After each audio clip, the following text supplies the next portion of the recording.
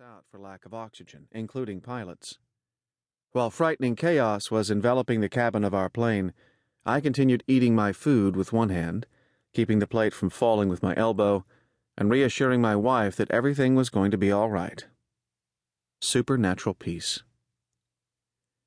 The plane continued to descend rapidly into the nearest airport. Meanwhile, I just kept on savoring every bite of my delicious meal.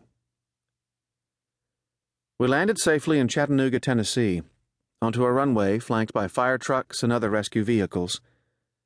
The plane door was opened immediately upon landing, and everyone was urged to exit quickly and calmly. While others exited, I remained sitting until I could gather the rest of my food to take with me. Finally, with food in hand, I calmly prepared to exit. When I stepped off the plane and saw all the first responders surrounding us, prepared for the worst, I felt a little nervous for the first time. They were a visual reminder of the gravity of the situation from which God had just spared us. But when it was happening, my heart was totally free of fear, filled with a supernatural peace. In deep gratitude for the loving kindness of God, I stepped off that plane and declared, "O death, where is thy sting? O grave, where is thy victory?"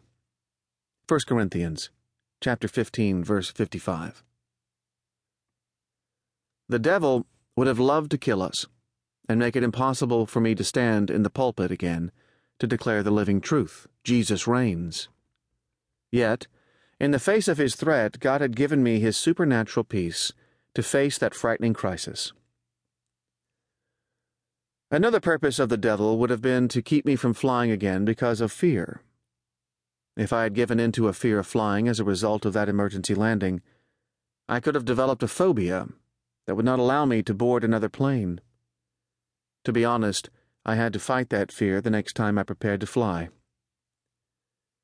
As I boarded a plane the next week, I began to fight the fear of flying by quoting the Word of God.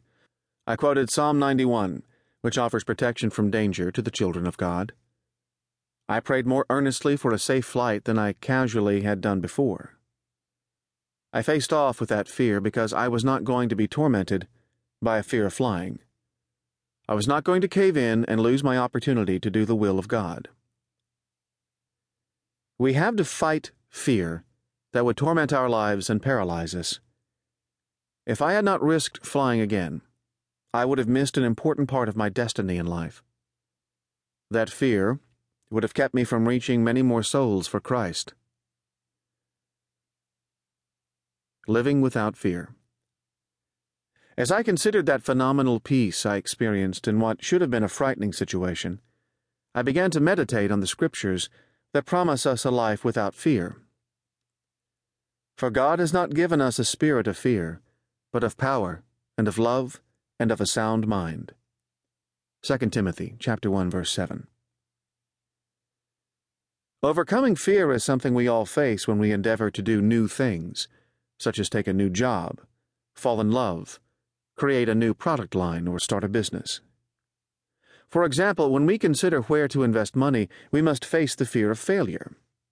In short, there can be no progress in life without taking risks.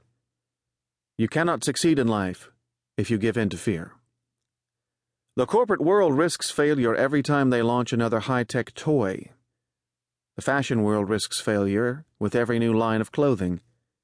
Yet they are willing to take huge, multi-million-dollar risks to improve their merchandise and boost their sales. Do they always win? No. But without taking a risk, they have no chance to succeed. The business world takes more risks than the average Christian. Why? Because we have to overcome our fear of failure before we can take a calculated risk. What are the consequences of not taking a risk? This amusing story will give you the picture. There was a very cautious man who never laughed or played. He never risked, he never tried, he never sang or prayed. And when he one day passed away, his insurance was denied, for since he never really lived, they claimed he never died. What a zero! It is impossible to live life without trying new things and taking risks and possibly experiencing